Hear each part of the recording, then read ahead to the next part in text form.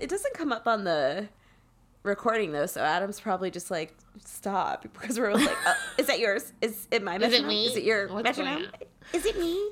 Welcome to the Spooky Succubus cast for another edition. I'm Abigail. I'm Rebecca. I don't want to say it like that. And it's officially the holiday season. You know, jingle bells are jingling. Reindeer are... I didn't know where you were going. Reindeering. Reindeer are Chestnuts are roasting. It's all happening. So we hope you're going to have fun with your families or whoever you spend the holidays with. Yeah. Happy Hanukkah. It's the third night of Hanukkah right now. Live from Massachusetts. I was going to say it started Arizona. like two days ago. Yeah. I haven't put up any Christmas decorations because I just didn't. And then all of a sudden it was the middle of December. And Did you see what Adam brought me on Instagram? I did see your cute little tree. So we're moving at the end of this month, beginning of next month. So I don't have my usual live tree and array of like strange vintage decorations. So Adam brought me a tinsel tree home from the Beach Boys tour, because they just did a Christmas tour, and it has a skeleton ornament, a little ornament of our cat, and a weird gnome that we got in Norway. And those are the three that were like not in the box, so that's what's up there. But I do miss my Christmas decorations. It's like my favorite thing is like when the house is decked out in Christmas decorations. It is fun. I just am lazy. And I seriously... It's really annoying. Yeah. It's annoying. You got to put them up. You got to take them down. I got to get the box out. And seriously, just like... It came up on me. Like, it's almost Christmas. I'm not done shopping. I didn't get anyone anything. I have no capacity this year.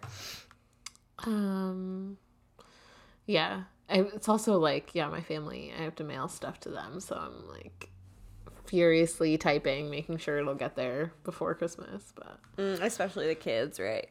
Yeah, the kids. But we don't have anything for the kids yet either. The girls are in... They're no more toys. It's all clothes now. They want clothes. Really? What about books? Yeah. Like chapter books? Yeah, but that's what they like, they like Speaking clothes. Of chapter books, have you kept going with that horror store book? Oh yeah, I'm almost done. It's a pretty quick read. It's not like the prose isn't bad, but it's like, why does everything have to be written by men? And I guess it's the same. I should have Googled it. Why don't I ever look up the author before I start reading a book? But he's the same guy. Really bad when you're like in a book and you're like, am I reading a book written by a man? Ugh. And I just saw it on Book Talk, right? Which has steered me wrong before. I should have known better. I don't really trust Book Talk at all. They have really some strange recs. And so I was in Bookman's buying Christmas presents, and it was $6, and I was like, yeah, I'm gonna get it. And then I was like, it looks so cool, and I was like flipping through it, and then I started reading it, and then there was like fat phobic jokes, and then the way he describes the like sex bomb character who's like of Asian descent, it's just like yicky. And then I looked him up, and he's the guy who wrote Final Girls, which I heard really terrible things about, and that it was like really I heard that was absolutely awful. Instead of breaking down misogynistic tropes, it like reinforced them basically, and was like racist, and so it's like kind of all the same things. And I don't know if he's going to turn out to be a bad character or not, but he's like the main manager of this like IKEA knockoff place. I don't know. I guess the question is... I'm going to finish it, but... Men in horror, do we need them? No. No. No. Absolutely not. And so I'm just going to race through it and... Yeah. I can really hate read fast. Like, if I hate something, I will read it extremely fast just to end it. I very rarely DNF. I love not finishing things. You know that. A friend of mine is reading Dune, and he like will not... He like is struggling to get through. I guess there's multiple books. He's like struggling to get through, and I was like, dude, just don't finish. You don't have... I have to finish. I have There's to. two I was like, movies. you literally Who don't cares? have Yeah. to. No one's forcing you to do anything. But Yeah, you're not I like le- and less I of was a alt guy if you don't finish right. Dune, you know. I love I not don't know where finishing my things. copy is. Once you said that, I was like, I don't know where my copy. I'm packing a lot of books up. They're heavy. It's like probably 1/3 of what we own is just my books. But I like books. I love books. I also love, I move a lot. I love a move. But I love packing the books because then I get to look at them. Like, oh, yeah, maybe I should I read love this one. again. Yeah. I loved that one. Yeah. I know. Or I hated this one. Maybe I should donate it. Yeah. So. I think that you guys have stayed put for a while now, though. Yeah, we signed a 2-year lease here, so. 10 years? Just kidding. 2. No. What? No. Should we share what we're talking about today? Oh yeah, where are we? This is a podcast about horror movies, not horror books. Yeah, we're talking about horror movies. Because it's the festive season. For the 3rd year running, we'll be covering a Black Christmas remake. So we did the original 2 years ago, the 2006 one last year, which I think the 2006 has to be my least favorite. It's just terrible. It's so bad. You remember how jaundiced that guy was for no reason? It wasn't even like for no reason. Yeah, there was. What was the reason? It just didn't need to be that way, like at all. And then this year we're covering, I think, the only remaining remakes. So we're hoping somebody else makes a new one before next Christmas, or we don't know what we're gonna do. So this is the 2019 remake, directed by Sophia Takal. The screenplay by Sophia Takal and April Wolfe. Just kidding, Wolf. You love to see it. And produced by Justin Bloom, who's just got his little shit-smelling nose and everything. He's got his little fingies and all of it. I didn't love this movie. I know you really enjoyed it. I just think it's fun to watch. Like, it's not like a substantive movie. I think it does more good than harm in the genre generally. Like, it's not as groundbreaking as I think it wants to be, but it's in my opinion, it's net good considering like some of the other things that people are producing. We've done. Yeah. I think that I can't believe this movie has such a low rating. Actually, I can believe it has 39%. Cold one. Do it. Don't mess up your fingers. I know. I have to do it with like the side of my finger so I don't fuck up my nails. I think that it's not as bad as I'm going to say it's not as bad as 90% of the movies written and directed by white guys, right?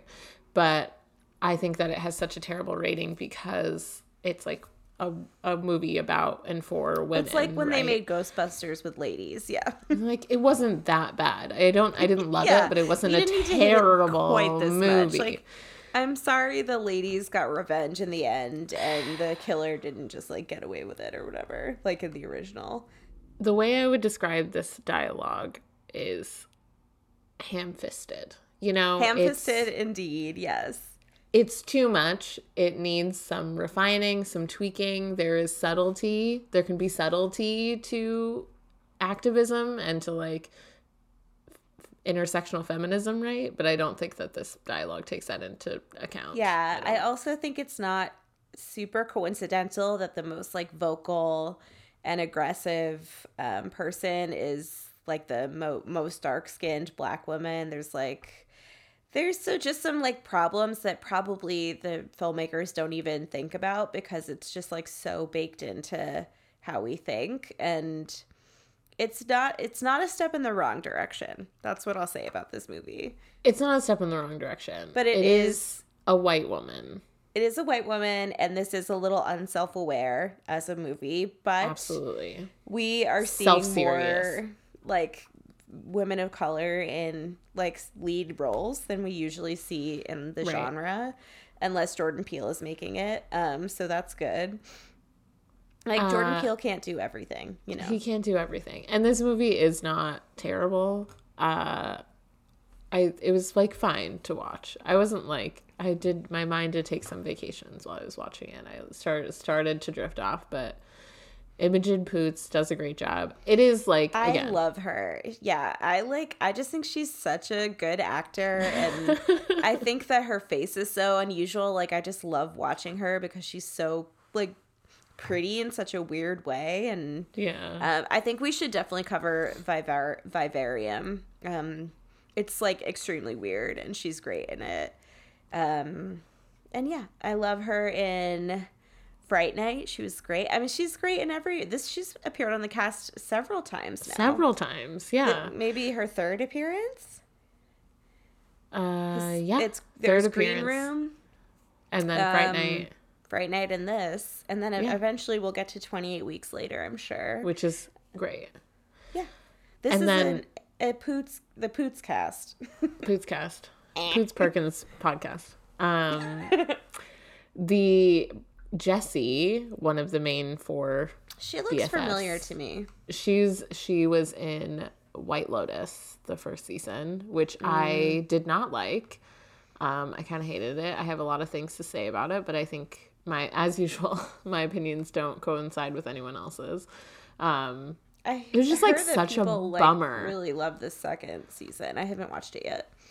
Well, I like understand like everything that can and does bad things that happen to like microaggressions and lies and like the abuse of people of color, Black and brown people, happens in White Lotus at like because they're surrounded by rich white people, which I understand that happens. Great. So glad we're pointing it out. But like it's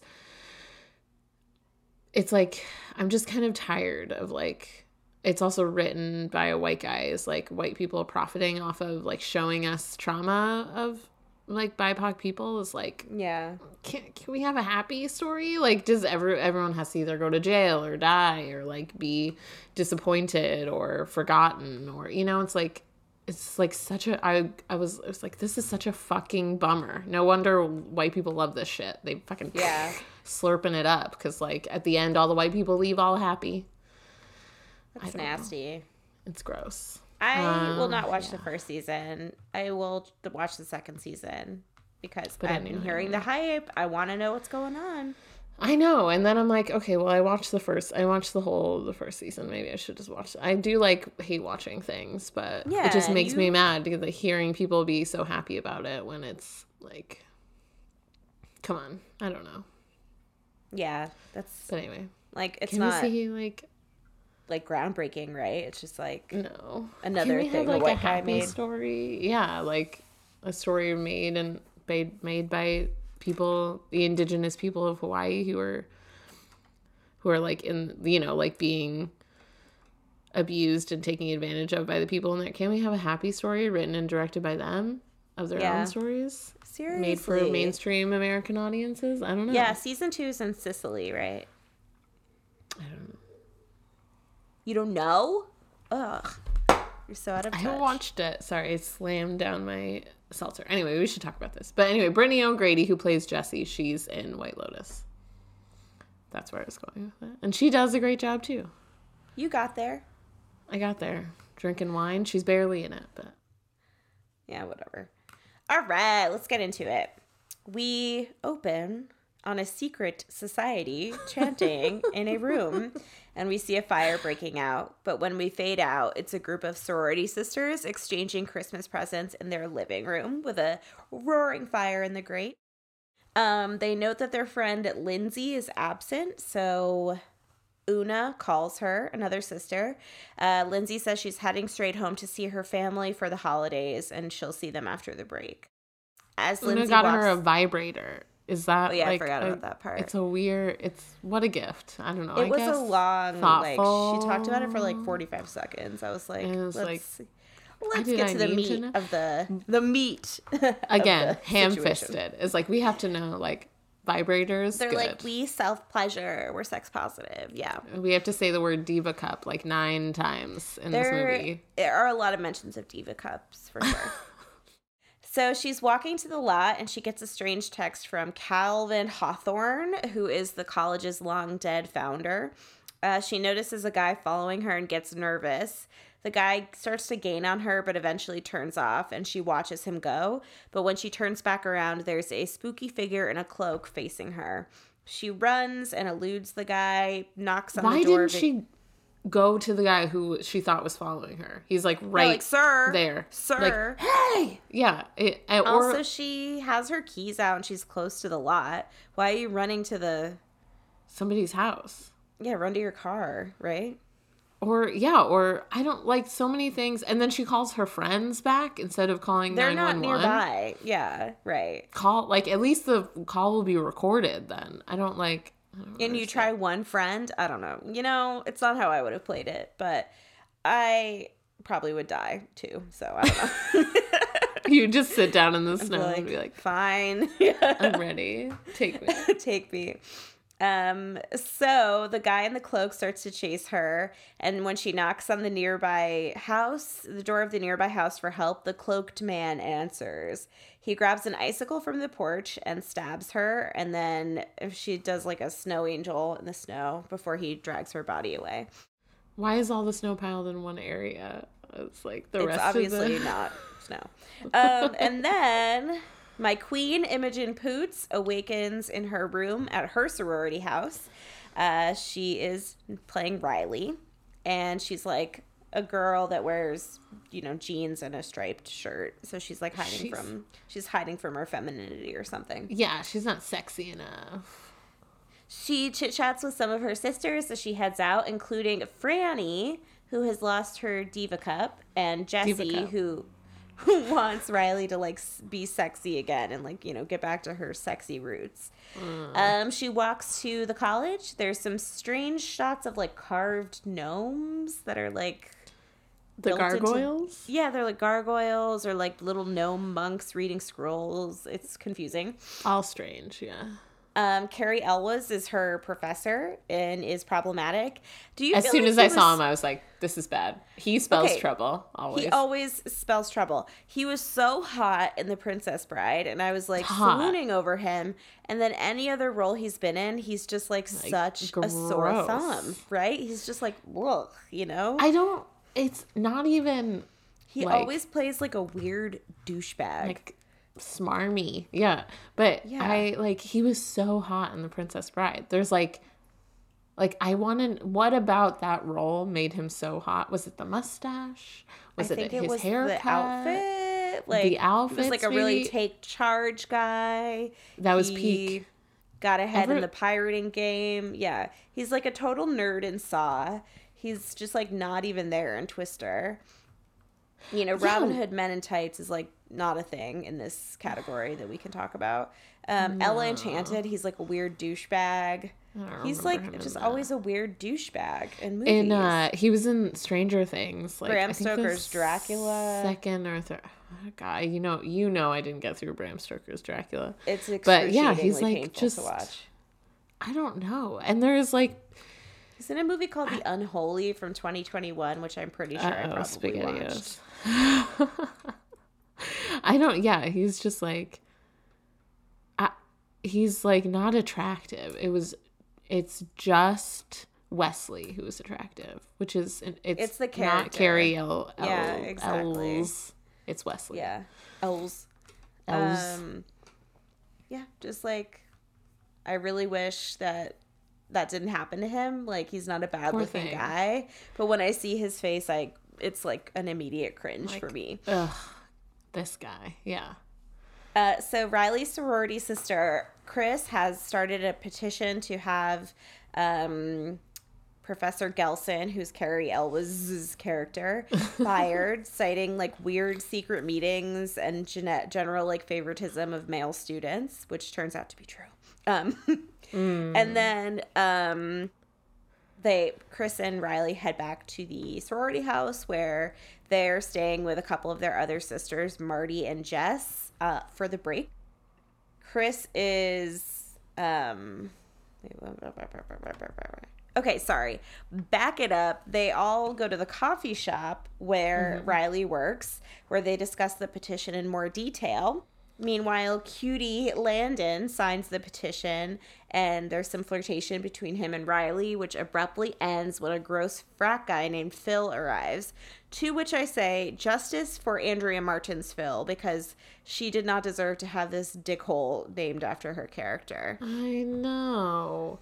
And yeah, like Chris is the name of somebody else. And then, I mean, we'll get into the comparisons probably at the very end, but I was like, why are we just like sporadically naming? Like, there's no connection, no connotation between the names of the original characters. I think it's not supposed to be like an It's just like an homage. It's just like a little nod. Yeah, it's not like a continuity in the plot. I was just confused. So, Phil mentions this other frat guy, Brian, that he'll be showing up at the talent show that evening. And when he leaves, the sisters ask if Riley's sure she wants to go, but she says she can handle it because something bad happened between her and Brian. Mm-hmm. Later, they go to the frat house to do the talent show performance. And Riley notices that her little sister Helena is missing, who should be there to practice and warm up. She goes to look for her and walks in on her hooking up. Oh, no. So, sorry. She walks in on a weird pledge ceremony with cloaks. And she's like, oh, I don't like the look of this. She's lucky they didn't see her. Weird black. Because her whole face is in the door. If any of them turned slightly to it's not like just her eye. It was like her. Exactly. Whole face. And she doesn't even like try to be like, oh, I'll just open it a crack. She's like, so she pulls her hand away from the door and notices she has some weird black goop on her hands. Weird. Not the goop. I must say, to the DKO fraternity, kind of risky to have a top secret ceremony when you're having a talent show like 15 minutes later. Like, yeah, what's the timing here? Give me the itinerary. The door's not locked. It's not in like a basement, just like in a room. It's just in a room that you can open the door to. Yeah. In another room in the frat house, a very drunk Helena is starting to hook up with Phil, but realizes she wants to stop.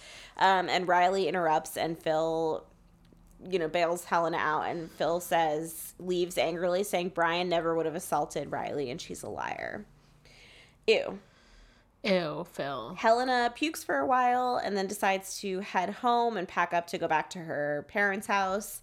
And then back in their weird, like, frat house green room, Chris convinces Riley to take Helena's place in the performance. She agrees, but when they go on stage, she freezes up when she sees Brian, but she recovers, and they unleash a sick diss track on the frat about how they let women get assaulted and Brian raped Riley. And it's, I don't know, I kind of liked it. It was pretty good. It was kind of good, yeah. I like the line, what you guys do in here is sick. It was like pretty well written. I don't appreciate the fact that Chris like peer pressures Riley into like she's like, you're standing weak up if you for don't herself. Do this. Exactly. It's like she's been abused and assaulted, and she doesn't have to get on stage in a skimpy outfit in front of her abuser. Like, that's kind of, why would you want her to do that? Process that abuse and that trauma in her own way. If she wants to like dress differently, if she doesn't want to like interact with men the way that she used to, that's fair. And like, don't she pressure doesn't have your to be the person friend. she was before she's like experienced a traumatic event. Yeah. Circling back, I do think describing something that you're like horrified and disgusted by as sick is kind of like awesome, like cool. Like, that is sick. That's like, sick. You're sick. Yeah. And so be like, that's sick. That's sick. It's all about the tone, baby. Right. Cutie Pie Landon was doing the sound at the talent show, so he follows her out and compliments her on her courage to do the performance. And they decide to head back to the coffee shop to have some cake. Back at the sorority house, Helena is packing up to go home and does some more vomiting. And then we cut back to Landon and Riley, who are bonding, and she invites him to their Christmas dinner at the house the next day. Okay, so Landon is like Mr. Cutie Pie. He's wearing like adorbs, yeah. Like 90s sweater, like a 90s that you would cable knit formerly sweater. Call a noun that is a man that we don't use anymore. We don't use that name. Too on the nose, right? I didn't like it. Yeah, especially and for he's this not movie. Especially for this movie. And he's not wearing a coat. Is he immune to the snow? It's snowing. He's There's at snow all no over the point ground. during this movie wearing a coat. He's just walking around He can't wear a coat? with no coat. Yep. Somebody I don't get know. this man a And coat. I don't understand. I'm assuming he had a coat. He left his coat inside along with his mixer and like all this fancy sound equipment with people that you are obviously douchebags. Like, I don't know what to tell you. So Helena gets a couple of the same weird DMs from Calvin Hawthorne and hears a door closed somewhere in the house. She gets startled, so she goes out into the hallway to see if anyone's there. But when she retreats back into the room, we see a cloaked figure approach her from behind. Yip Yap is the name of the messaging app they use. Weird. Yip Yap? Oh. Yip Yap. Yip Yap. I didn't even get that. I thought it was like, I don't know what I thought, but I was like, why does it say Yip Yap? I'm stupid. Hello, Rebecca. It's me, stupid. So the next morning, Riley wakes up from a dream of being drugged and raped by Brian, and she wakes up to a text message from another sorority's sister, a sorority sister in another sorority, Una, wondering if she's heard from Lindsay because Lindsay has not made it to her grandma's yet.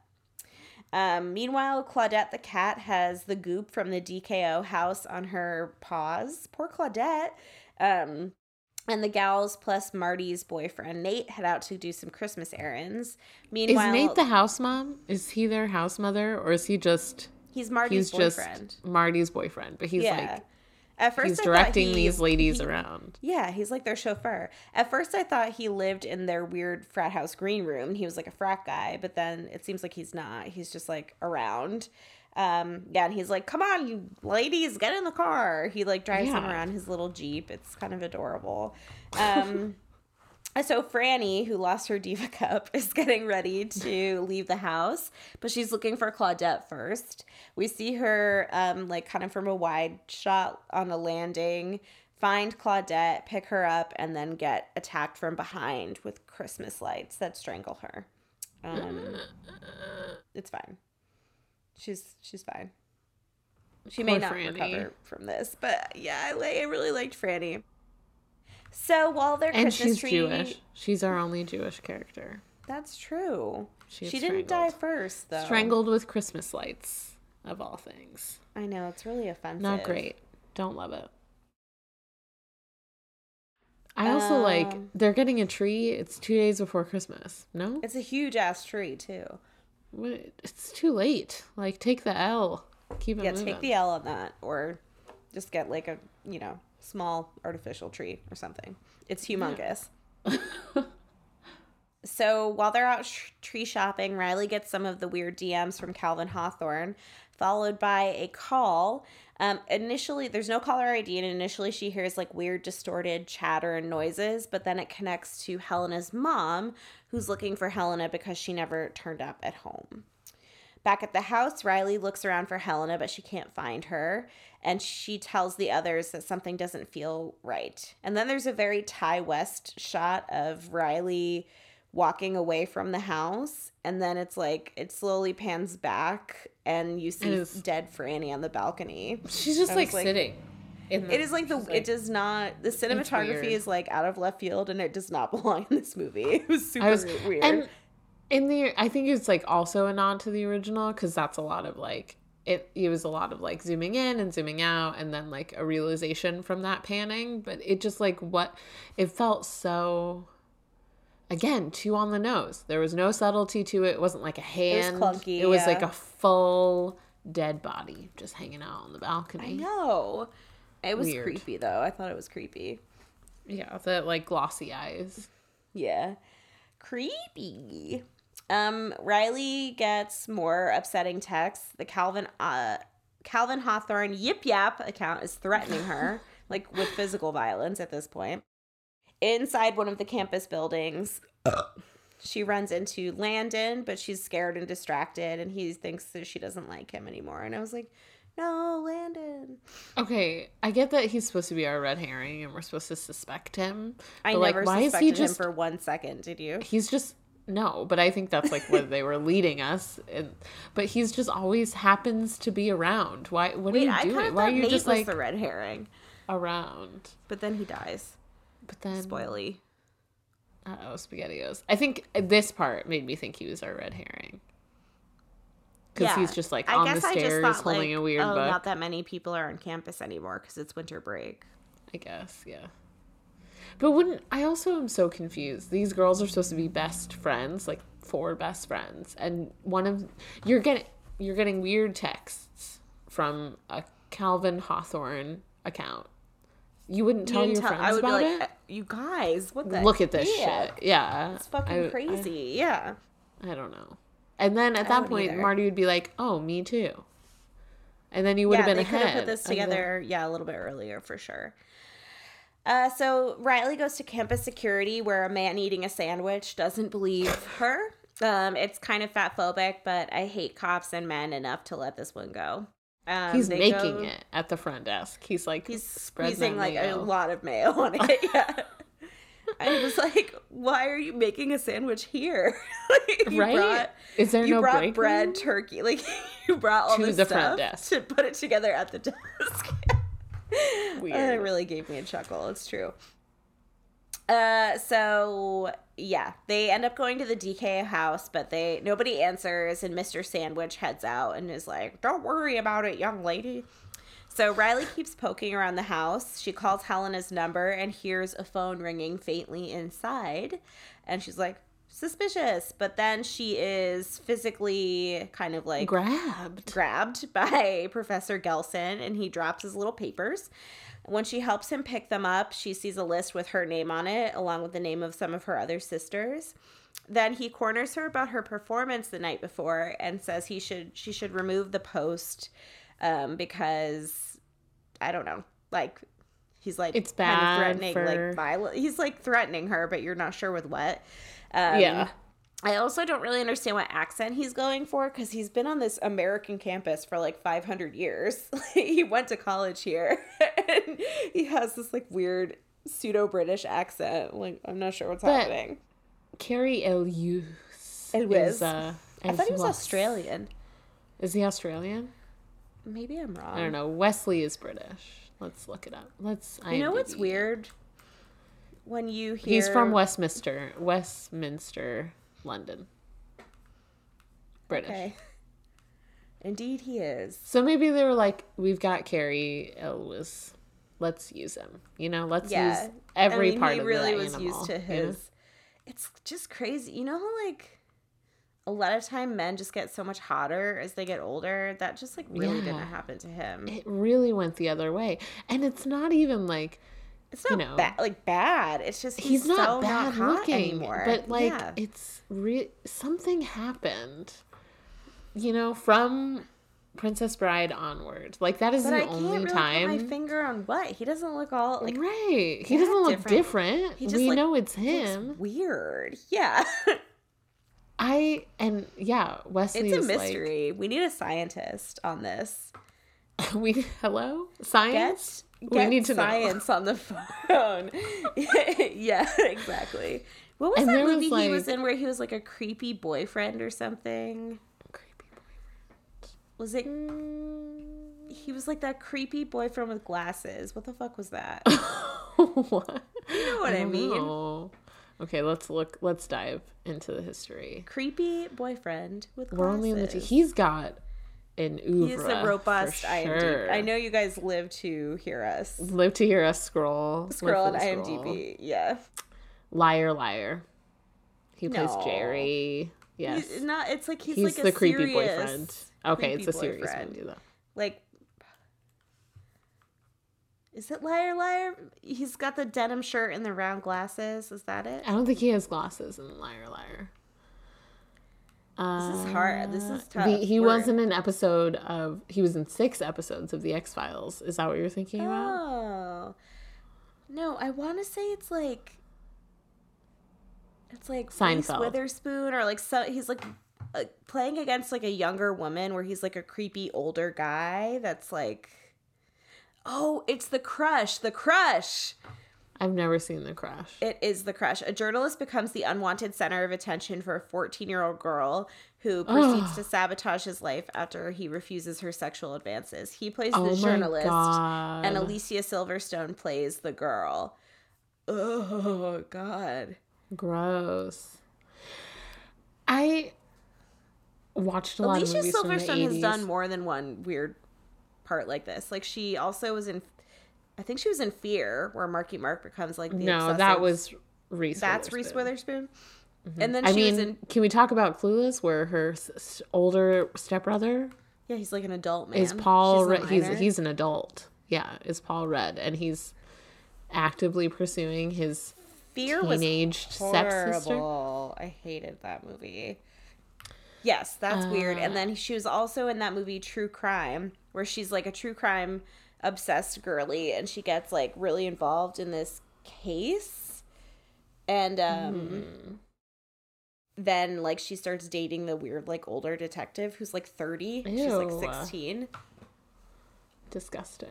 And then also that Aerosmith video. What the hell, Alicia? Oh yeah, poor thing. That one with Liv Tyler too. I'm like, that's your child, your biological child, sir. Biological. Gross. Oh my gosh, I'm so glad I figured that out. It was driving me bananas. Yeah, I don't know. It was like Wesley in The Princess Bride and Patrick Swayze in Dirty Dancing were like top tier, god tier. Little baby Rebecca was like, I'm just gonna watch these movies over and over and over again. I wonder why. But like, look at his little mustache. Is he even still hot? No, I think so. I mean, I haven't watched it in a while, but I can't imagine. No, he's still hot. Yeah, when he's look at that. Yeah, look at that. Yeah, but the little mustache is kind of strange. Yeah, what did something happen to his jawline? Like, what happened? I think it was really, maybe it's just the role. I don't know. And he's not unattractive. He's not like an unattractive No, man. he doesn't. And like when you look at us side by side, they really don't look that different. But I just cannot explain how much hotter he was in this movie than any other moment in time. We need to investigate this. I think we've done enough of a postmortem on that. Okay, so back at the house, Marty's boyfriend Nate is getting cranky. Riley gets home and confronts Chris about the end of the video, in which she actively accuses Brian of assaulting her, and now like a bajillion people have seen it. But I'm like, was that not what you were doing the whole time? Like, didn't you say that in the song? I'm like, I don't know. Confused. So Jess leaves because she doesn't like the fighting, because she clearly grew up in an abusive home. So I'm sorry that happened to you, Jess, and that we never have time to explore it because you die shortly after this. But poor Jessie. Yeah, she like really, she doesn't get any screen time really until she dies. No, she like makes a says ham like and a then few dies. things. Yeah, yeah. She's like, try this ham, guys. Don't go in the dark attic. That was really funny that she was like, all you do is put the ham in the oven and turn it on. I could have been having ham this whole time. Speaking of ham-fisted, that was the best ham joke. Ham-fisted. So yeah, she goes upstairs to find more Christmas decorations, and then Marty, Chris, and Riley realize they've all been getting the DMs, but Chris writes it off as just like some asshole guy, even though Marty and Riley are like genuinely scared. Yeah. Jess in the attic is trying different strings of lights in a power. Are you shitting me? What are they called? Outlet. In a power area. In a power hole. Electronic hole. When she finally finds one that works, it lights up on one of the cloaked guys' like masks next to her, and she's attacked. And I liked Jess. I thought she was a like fun character. This is the problem I have with the script, though. Is like these things bother me so much. Is like, I know not everyone is as afraid of the dark as me, right? I'm afraid of the dark. I don't like being in the dark by myself. Who would be in a creepy attic? Why didn't you turn a light on? Turn a light on. And if the lights weren't on in the attic, turn it around. Go downstairs. You don't need it. Whatever's up there. Them. Yeah. You get a flashlight. Get your phone out. I don't understand. I don't get it. No one would do that. No, I also like, I just wouldn't be like digging around in the dark. How do you even see anything? There's like probably 50 years worth of shit up there. I get she like didn't want to be part of the fight, and she was like wine drunk. But then like, turn a light on. She would have been in her room scrolling on her phone. That's where she would have been. Go read a book. Yeah. Drunk read and then forget everything that you read and then read the same like 50 pages the next day. He's speaking from experience. Didn't it kind of make like honestly, this and the original Black Christmas just made me kind of like bummed I never was in a sorority. They have 50 years worth of like weird ass antique Christmas decorations in their attic. They have beautiful rooms. It's a gorgeous house. They have friends. Like I had trouble making friends in college, you know? Me too. It just seemed really nice. Like, no friends. And I like this because, you know, they're like cool sorority. Like they're like different sorority girls. Like I wouldn't have fit in like a Greek the TV show sorority, but I could get down with these ladies, you know? Yeah, I wouldn't have been hot enough to be in a sorority. Casey maybe in real life would have rejected me. Oh God, yeah. They didn't like fatties on that show though. I like know ASU has sororities. I know they do. And I've been to a frat party, but I don't know. Yeah, I don't like doing stuff either. There's a lot of doing. I think you have to do stuff like to stay in the sorority. Like you have to do a certain amount of things. It's not all just hanging out in like your cool old house, I guess. Right. I just want to hang out in there by myself and read a book. Yeah. Jess is attacked. Riley and Chris are still fighting, and Nate has like a men's rights mental breakdown. And then Marty kicks him out because she's like, "Who are you? Like, fuck you." And then they all start getting really upset, and the violent DMs keep coming in. And then an arrow then busts through the room and hits Marty, and then the guy with the bow and arrow is like here with a mask and a cloak on. He's like ready to go. So they head upstairs into like a closet or something, and they lock themselves in, and then they're like, "We didn't bring a phone." Like you don't have your phone in your pocket. In your fucking pocket? So Riley has to go downstairs to grab one with like a sharpened curtain rod or something. Meanwhile, the attacker is going through a house and turning the lights off. I did think this was really funny because he didn't just go to the basement and cut the power. He was like, bink, bink, bink, bink, bink, bink. I said that too. Little light switch. On everyone. So cute.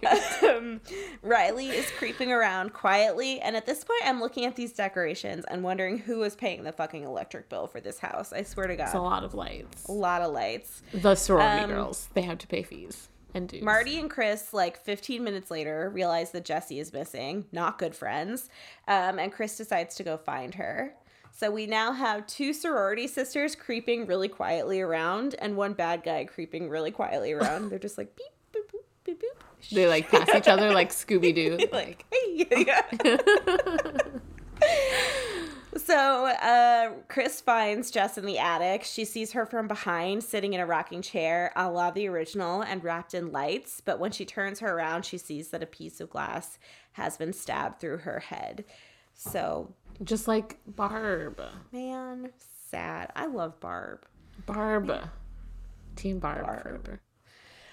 Meanwhile, Nate busts in on Riley's quiet skulking. Oh my He's God. like, "I'm here to apologize." And Riley's no like, one messes with my girls. The way he says that, I'm like, Riley's ugh. like, "Please, all I need you to do is shut the fuck up."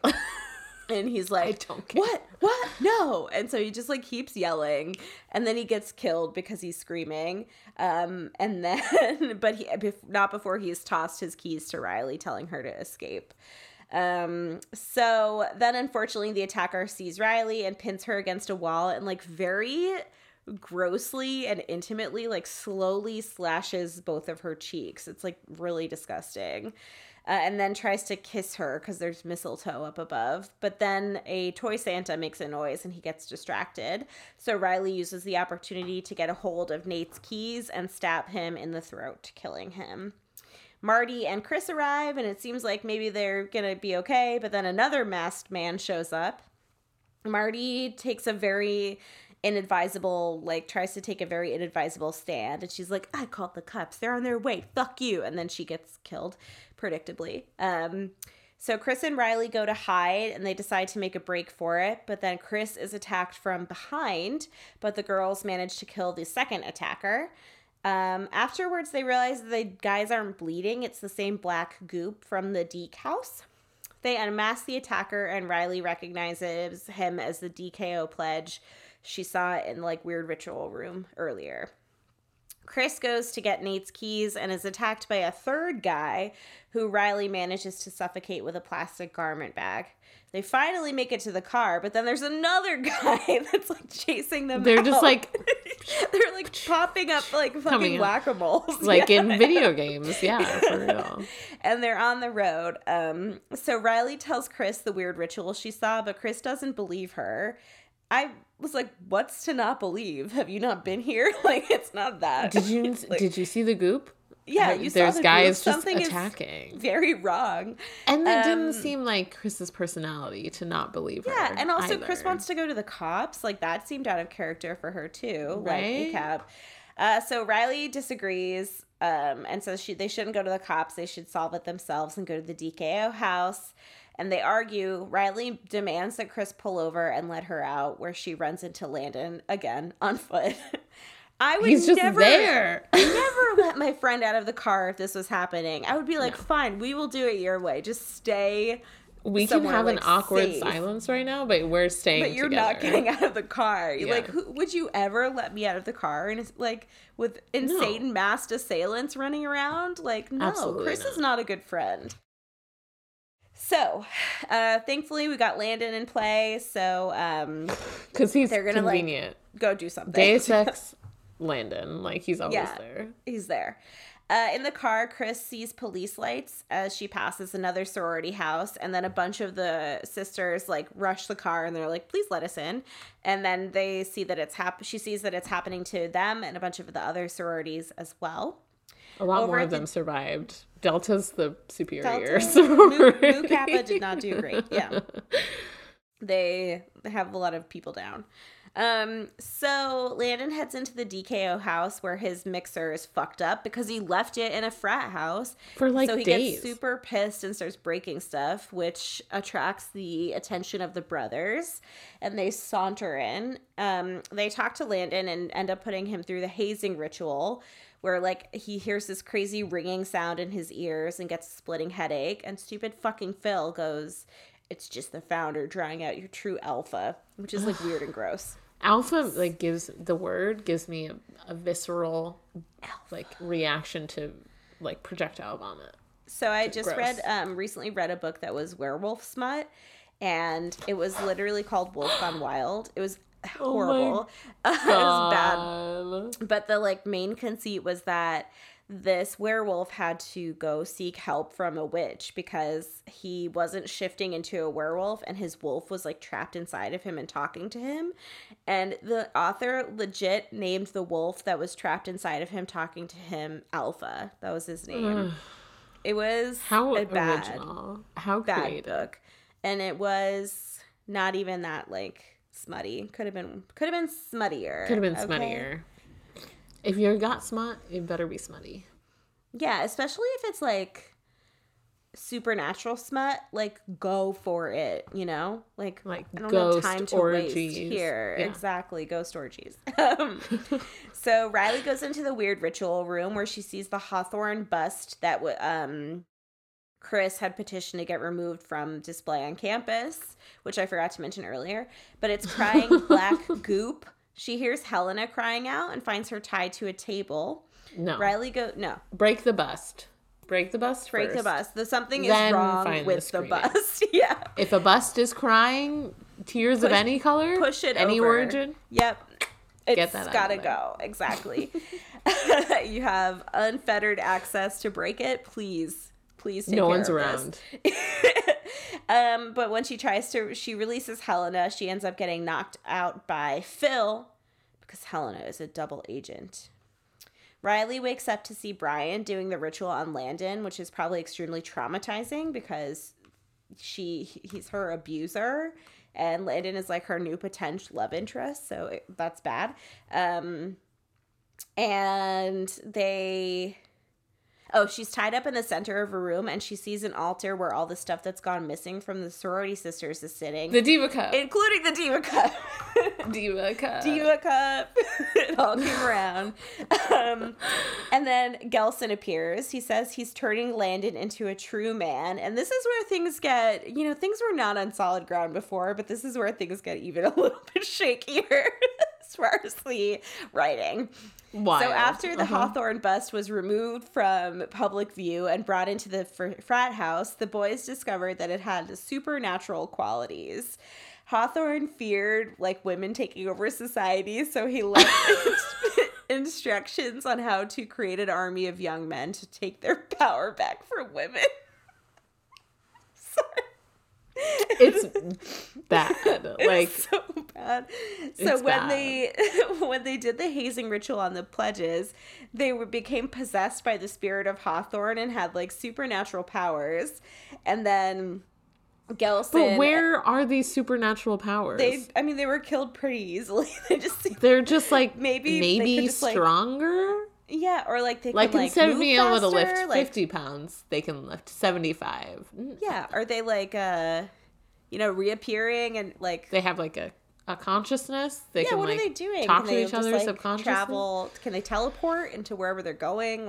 No, because the guy was sneaking around the house. Remember, what are these powers? I don't know. They have to manually switch every light in the house off, and you're telling me he has supernatural powers?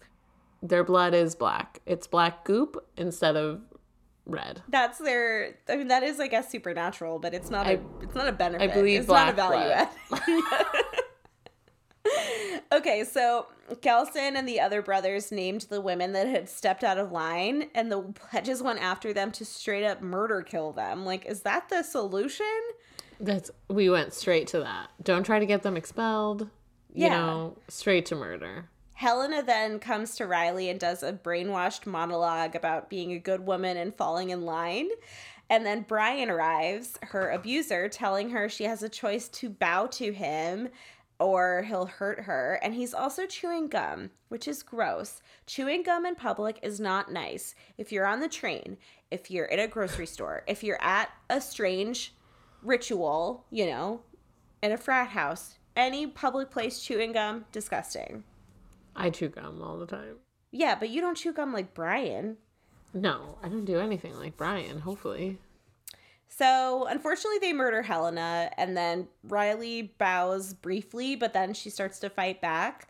Landon's got his little cape on, and he is in the action as well. So then Chris arrives with the other sisters from the other sororities, and they have, crossbows and shit, and then a brawl ensues. Riley charges stupid fucking Brian, and she's pinned by him, and she starts to have flashbacks to her assault, but then she finds her, how mothers of children can flip over cars. She finds her superhuman strength, because there's nothing more important than killing stupid Brian. And then she finally smashes the goopy bus an hour after she should have. But first, she holds it up for a long time. This big bus. Yeah, she's like, and then Gelson is like, don't. And she's like, don't I'm do doing it. She says, we it. will never be broken. And then she throws the bus. I was like, that is cheese to the max. Cheese to the max. I didn't even write it down because it was too cheesy. It's so bad. Meanwhile, Chris fully sets Professor Gelson on fire, which I thought was I was like, funny. We're going all in. We're setting this. We're burning these people alive. Yep. Landon comes back into his own brain and then gets in on the action. The brawl continues, and then the women eventually make their way out into the hallway without getting any of the pledges to leave the room. And then they lock them into their weird room. They were like, look over there. And then they ran. like the Roadrunner. and then the house just burns down and they watch. And ruthless. The movie ends. Fully ruthless. As you know, when I think I'm watching movies like this, I'm just thinking about the paperwork and the cleanup because I'm an earth sign. What in the world is going to happen? I was like, someone's going to get arrested. These women are going to get arrested. They are going to jail. Yeah. They burn those people Landon alive. is a black man. Like, he's in this situation because of Riley. There's a video circulating the internet of them accusing these men of rape. Like, and now they're dead. They're going to jail. Locked in a room. This is not a happy ending. You better hope they put the paddles burn to a crisp. Yeah. What are you going to be like? Oh, I know my DNA is all over the place. One of our sisters is in there, but I didn't do it. Eyewitnesses. The other fraternities around the area witness to this whole scene. Yeah, like they ran out of a house that was on fire. Yeah. I mean, I don't hate it. I do think it's like just fun to watch, and it's like it has this weird dichotomy of being like about trying to address rape culture in like a sincere and serious way, but also just being so dumb and goofy that it's just like hard. It's like, what's going on here, you know? But then it's also taking itself extremely seriously, like you said. It is. And I was thinking this whole time, the fact that men rape women, the fact that men control entire institutions, and that the patriarchy is in our everyday lives, is our society. That's scary enough. Yeah. That men rape women and get away with it. Scary enough. We don't need a cult. We don't need a bus crying oil tears. We don't need like cloaked figures. It's scary enough that stuff happens. Like, we don't need like a cult. I don't know. I think it was like misguided. Sorry, I'm just texting. So my sister-in-law, Ariel, texted me. Sorry if I'm putting you on blast, Ariel. But she texted me a picture of her foot, and it looked like really fucked up. It was like she was in a medical room, and her foot looked like bruised or bloody. And I was like, oh my God, what happened? Did you break your foot? And she goes, no, I'm just in for an ingrown toenail procedure. She just like oh my God. I was like, oh, like, are you good? And she was like, yeah, I just know you like gross stuff. And I was like, thank you. That's nice. Yeah. How sweet. Maybe it was the lighting or something. That's so weird. This movie was okay. Yeah. So it's misguided. Like you said, just like the things that are happening where there's obvious like ingrained systemic bias against women and people of color is like sinister enough without adding this like very ham-fisted like reference to Riley being assaulted, because it doesn't need to be overt. We know that men in powerful positions abuse their power. We know that, college guys, white guys in frats, there's this kind of like culture of abusing women and them not being believed. Like, I just think the subtext was enough, and they just made it like extremely overt to the point where it was like hard to have any levity in the movie anymore, because it's just like, okay, like I feel bad. Like, should I say this is a fun movie? Like, there are fun elements. Like, the weird scene at the end is like so ridiculous. Like, they're like, it's like suddenly we're in like Lord of the Rings, the Two Towers, and they're just like battling with bows and arrows. It's like so funny. Yeah, with their oar paddles against each other. You come to a movie, any piece of art, you come to it with your own life experiences. We all live in a world where even if you don't want to admit it, even if you're a guy and you want to pretend it doesn't happen, you know it happens. You're coming to watch this movie from that perspective. We don't need it reinforced at every turn. We know it. I don't know. Yeah, exactly. And that compared to the original. Hi, Adam. What? We're on air. Oh, gosh. Will you just close that? We're almost finished. Okay. Thank you. Sorry, go ahead, Rob. The original, where like a man is pressuring a woman to have a child, and like the original is so much scarier because there's more. It's subtext. Like, you subtle. Don't see the attacker, but you see other men around them that are very like legitimate candidates for being the attacker because of the way they operate around these women. And that's what makes it like an incredible movie. And this, like, I feel like it could have been funny and good if it decided whether it was like a fun slasher or like a weird supernatural movie, and if it was like addressing these things in a way that left room for like us as women and like people of color and the marginalized groups that she's trying to go to bat for, to be like, interpret it for ourselves. Yeah, exactly. But in this case, it's just like, oh, a white woman got assaulted, so like all of these people of color have to come around her and like avenge this for her. And it just like smacked of white supremacist culture. It's like so funny of white how feminism. Like, I liked this movie, and then I'll like, and then I ruined tear it for to you. shreds. And then I'm like, wait, what about But this? it's And true, that other like- thing sucks. Yeah. And the coding on Chris is like disgusting. And she's my favorite character. I loved Chris too. I also like, just objectively, that everybody in this movie is like so gorgeous. Like, Right. I think she's they're so all, interesting like, looking. she's interesting looking. I thought Marty was really like Elsie. I think it's sorry, Elise, right? Pronounced it's ALES or YSE. I read it as Elise. Am I stupid? Alice. Because there's a Y sound in the middle. Shannon. Elise. Maybe Elise. Okay, Elise. Sorry Shannon. for whatever just happened, but yeah. I don't know. I can't say. I'm not sure. Yeah, but I think it is good that there were 2 Black women in like 2 of the leading roles. Marty, but is there were like, it was really only one lead role. The other 3 are like very. Jesse and Marty are kind of like the mirrors to Riley and Chris, and they die much earlier. Yeah, that's true. Yeah. But Chris is like, I mean, she had the capacity to be a great character, but the coding was just so racist. Like, she's loud, she's aggressive, she's, you know, she wears her natural hair. She's like more dark skinned than Jesse's character. There are all these like coders that just make it such a like typical stereotype, and like her advocacy and her activism is extremely loud, and that's what makes her offensive. Whereas Riley like becomes our protagonist because she is more compliant and she flies under the radar and is like processing in this other way, and I think that's effective.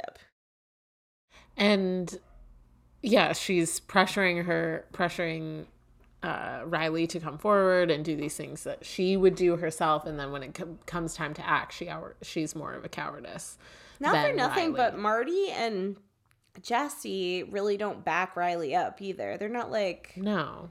They're like, oh, whatever. To it's actually just like be weird... like a good or sincere friend to each other in this like girl gang, you know? Right, but it's supposed to be like uplifting for women. I think like, you know, like, I think we talk about this a lot. Like, representation is not everything, and it's not enough. Like, and I see that too with Landon's character, because Landon is going into a physically perilous situation for him as a Black man to like help Riley, and he doesn't have to do that. And like, you know, you see him like standing in this room, and like 30 white men come in, and like they're, you know, they intend like ill will towards him. Yeah, like, their intention is to hurt him. That's like a life or death situation. I don't know. Right. It just felt like and it's all to like distract so that Riley can like, you know, accomplish her goal. Exactly. Her vengeance. It just felt a little bit like ignorant, I guess maybe is the word. It just felt, you know, like not self-aware, like we've talked about. We don't know anything about anyone. I just like, the characters weren't fleshed out. We spent a lot of time on the dialogue. Yeah. The bad dialogue wasn't great. We know Riley's parents are dead. She's an orphan. We hear that one time. And then we get this weird line of dialogue where Chris, is it meant to like make you dislike her? Like, make her adversarial, where she's like, oh, I can buy whatever I want with my dad's credit card because he bailed on our St. Bart's trip. And I was like, huh? Like, that doesn't seem in Yeah. alignment with the characterization that we're going for here. Like, what is that for? And then it seems like she's not a genuine person. Right. Yeah. Marty, we know she has a boyfriend named Nate, and Jessie has a biological sister that she doesn't get along with, I think. Yeah. It's like we don't know. They're I think all like weird whispers of right. what they Where should we could be. get more of it. Like in the original, Barb and her mom don't get along, and her mom is abandoning her for her new boyfriend, so she's drinking And Barb all the wears time. a choker. And Barb wears a choker, and she's badass, you know? And Jess is going through this, like, very real, like, situation in changing her life. situation like, where her boyfriend isn't backing her up, and he's a piece of shit. Yeah, exactly. And Paul is like, he's Fucking having like this Paul. fucking Paul. He's having this Paul. like huge audition to be part of the conservatory or whatever, and that he fails. Chris is a townie who loves golf, hockey, and he's hot, you know, like, and Chris is he stupid hates hot, the cops. though. Yeah. You know, that's we know more about the four. You get, like, so I forget which sister's dad comes into town. Is it Claire Harrison's father comes into town? Oh yeah, Claire. And like there's like it's Phil, Mr. Harrison, and Chris are just like this great search party, like a little Scooby gang. Yeah, a little Scooby gang. And I don't know, it just felt like really more real and genuine. And this is just like, I don't know. Everybody's everywhere. No one's talking to each other. Yeah, like, and there's like all of these kind of like buzzwords around like activism and advocacy just for the sake of having which them, are just like surface level. Yeah, exactly. Whereas like we see true kind of camaraderie in the original, and we see Jess like really take ownership of her situation and her life and make like a really challenging decision and become her own like advocate and her own protector. And I think that's why Jess and Black Christmas endure, and this will be forgotten soon. Yeah, it's That rough said, stuff. I didn't hate watching it. It wasn't as bad as IMDb or as, you know, Rotten Tomatoes or IMDb would lead I you to think believe. there it's not are, the like- worst movie I've ever seen. Yeah, there are much worse movies, and there's a much worse Watch movie. Out was terrible. Better Watch Out was That was a really bad movie. I really regret near that we watched that. unwatchable. Yeah, and it has a 6.5, This was not and this has a 2. unwatchable. You know, this 3.5. go. It goes. People just hate it goes. because it's a bunch of women, and that's the truth.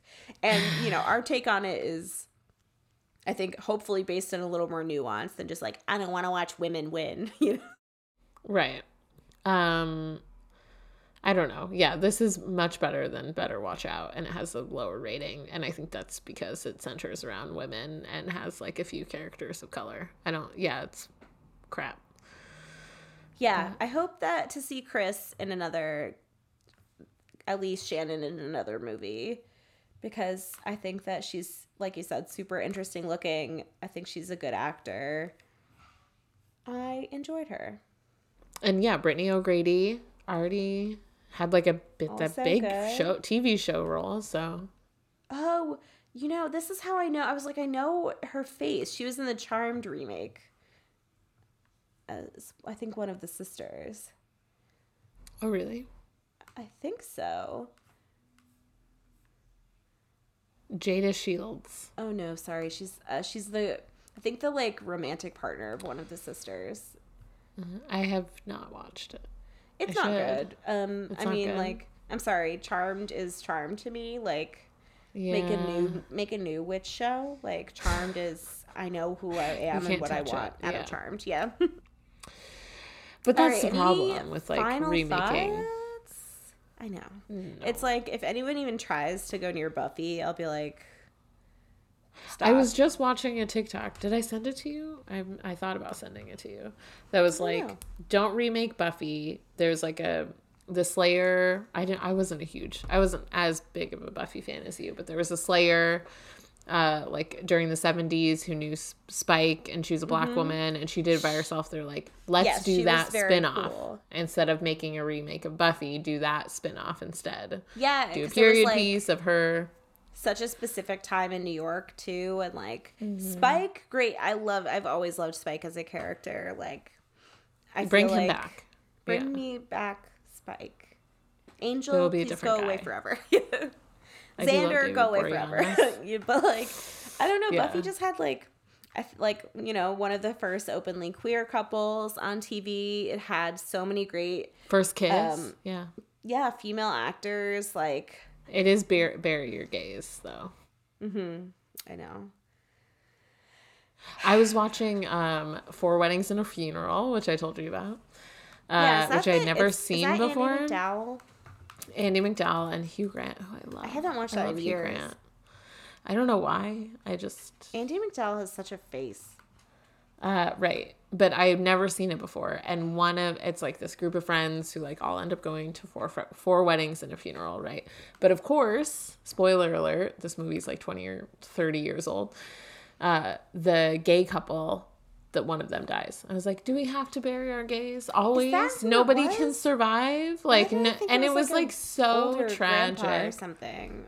No, they're in love. No, yeah, it's like I think it's like enough subtext and enough subtlety that like you get it if you get it and you don't kind of thing, because it was the 80s or 90s or whatever. But I was like, he had to die. He was like the most fun character too. Yeah, was that like fully necessary? It was just sad. Everyone's crying. Yeah. Well, but anyway, I'll leave you on a really fascinating trivia item. The director, Sophia Takal, she is from Montclair, New Jersey, if you can believe it. Wow. Shocking stuff, right? I'm from New Jersey, too. I know. I didn't know if Montclair was close to you. That's why I dropped that bomb on you on air. Far away. I think Montclair is where rich people are from. That checks out. I feel like a rich person made this movie for sure. Oh, yeah. We're from Hillside. So. Hey. Does that mean anything to anyone? Probably no. Not. Who cares? No. My mom was from New Jersey. Lauryn Hill also lives in New Jersey, so Orange. Shout out New Jersey. I think, yeah, that's great. Well, do you have any final thoughts or feelings that you want to share? No, I don't. No. All right, everyone, so this will be dropping on Christmas Eve. So if you celebrate, we hope you have a restful time. Remember to fill your own cup. It can be stressful to be around family. So, yeah. Marissa, you remember our friend Marissa? She always used to say that like potato analogy where you can only hold so many potatoes. You need like somebody else to hold your potatoes for you. Yeah, I think that's you remember that? No, so if you need somebody else to hold a potato. If you need to hand off one of your potatoes, you should do it. Yeah.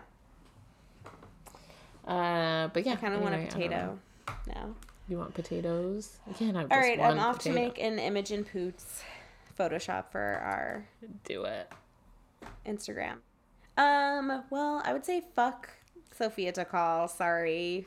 Eat the rich. Go kill yourself. No, I didn't say that's not nice. Oh no. No, that was really bad. I didn't mean that. I'm so sorry. Cut that. Oh, also we should have put a content warning on this. Shoot. Back to the beginning. Man, I made a suicide joke and I forgot to put a content warning on.